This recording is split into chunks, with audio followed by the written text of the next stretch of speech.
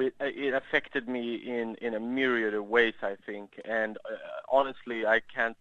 Some of them are probably on the subliminal level. I've read these books.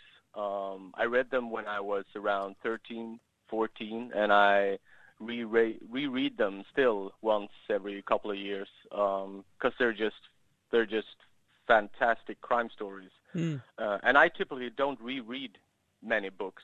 I think life is too short to reread books. You need to read new stuff. But these ones are an exception. So they have influenced me in many ways. One of them, I think, is the way they use language. When I came across Sjöwall Wahlöö and started reading, I read the first chapter of Rosanna. I realized that I was reading the coolest, darkest, most dangerous voice that I had come across. They just have this. It's a dangerous narrator.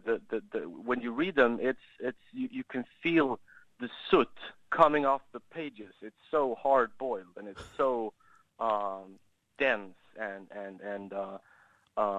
I really took that to heart. When I'm at my best, I think that my writing is very dense. It's very restrained but effective and cool.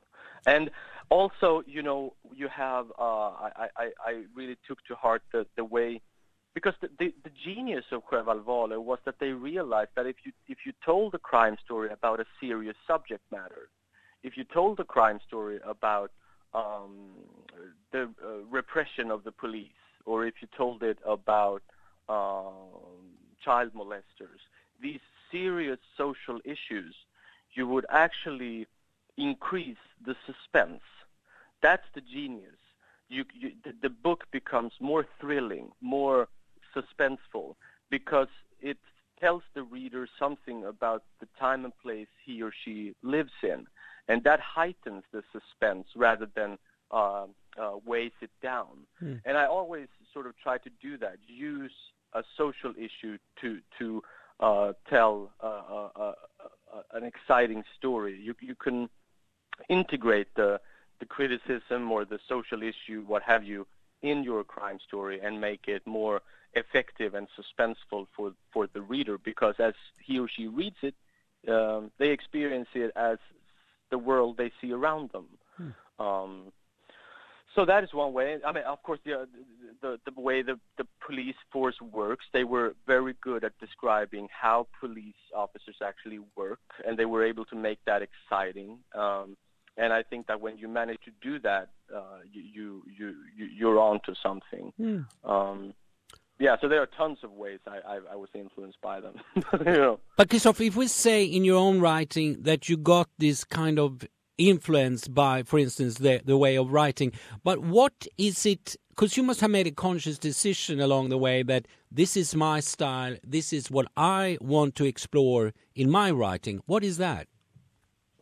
Oh yeah, absolutely. I mean, of course, you are the result of all the masters that have come before you and who have influenced you, but you are not the sum of those parts. You are something more than that. The sum is bigger than the whole is bigger than the sum of its parts.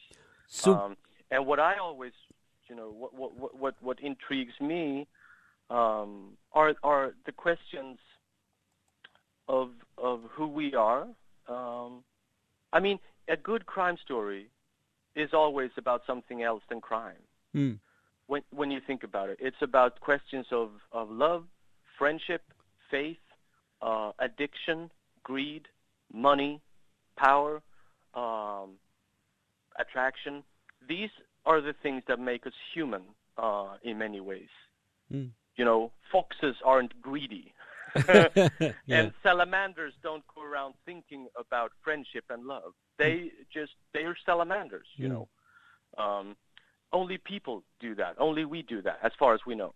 And I wanted to write about that, what makes us human. And, studying criminology, working as a criminologist, I learned early on that, these very human things, these very human factors. When crime occurs, crime is a rare phenomenon, but when it occurs, it is usually the result of these very human factors being drawn to their extreme or turned on their head. And those are the things that I wanted to explore, more sort of social, psychological issues maybe than Sjöwall. I'm not interested in trying to critique the structure of capitalism or anything like that. I'm more interested in the micro level interactions between people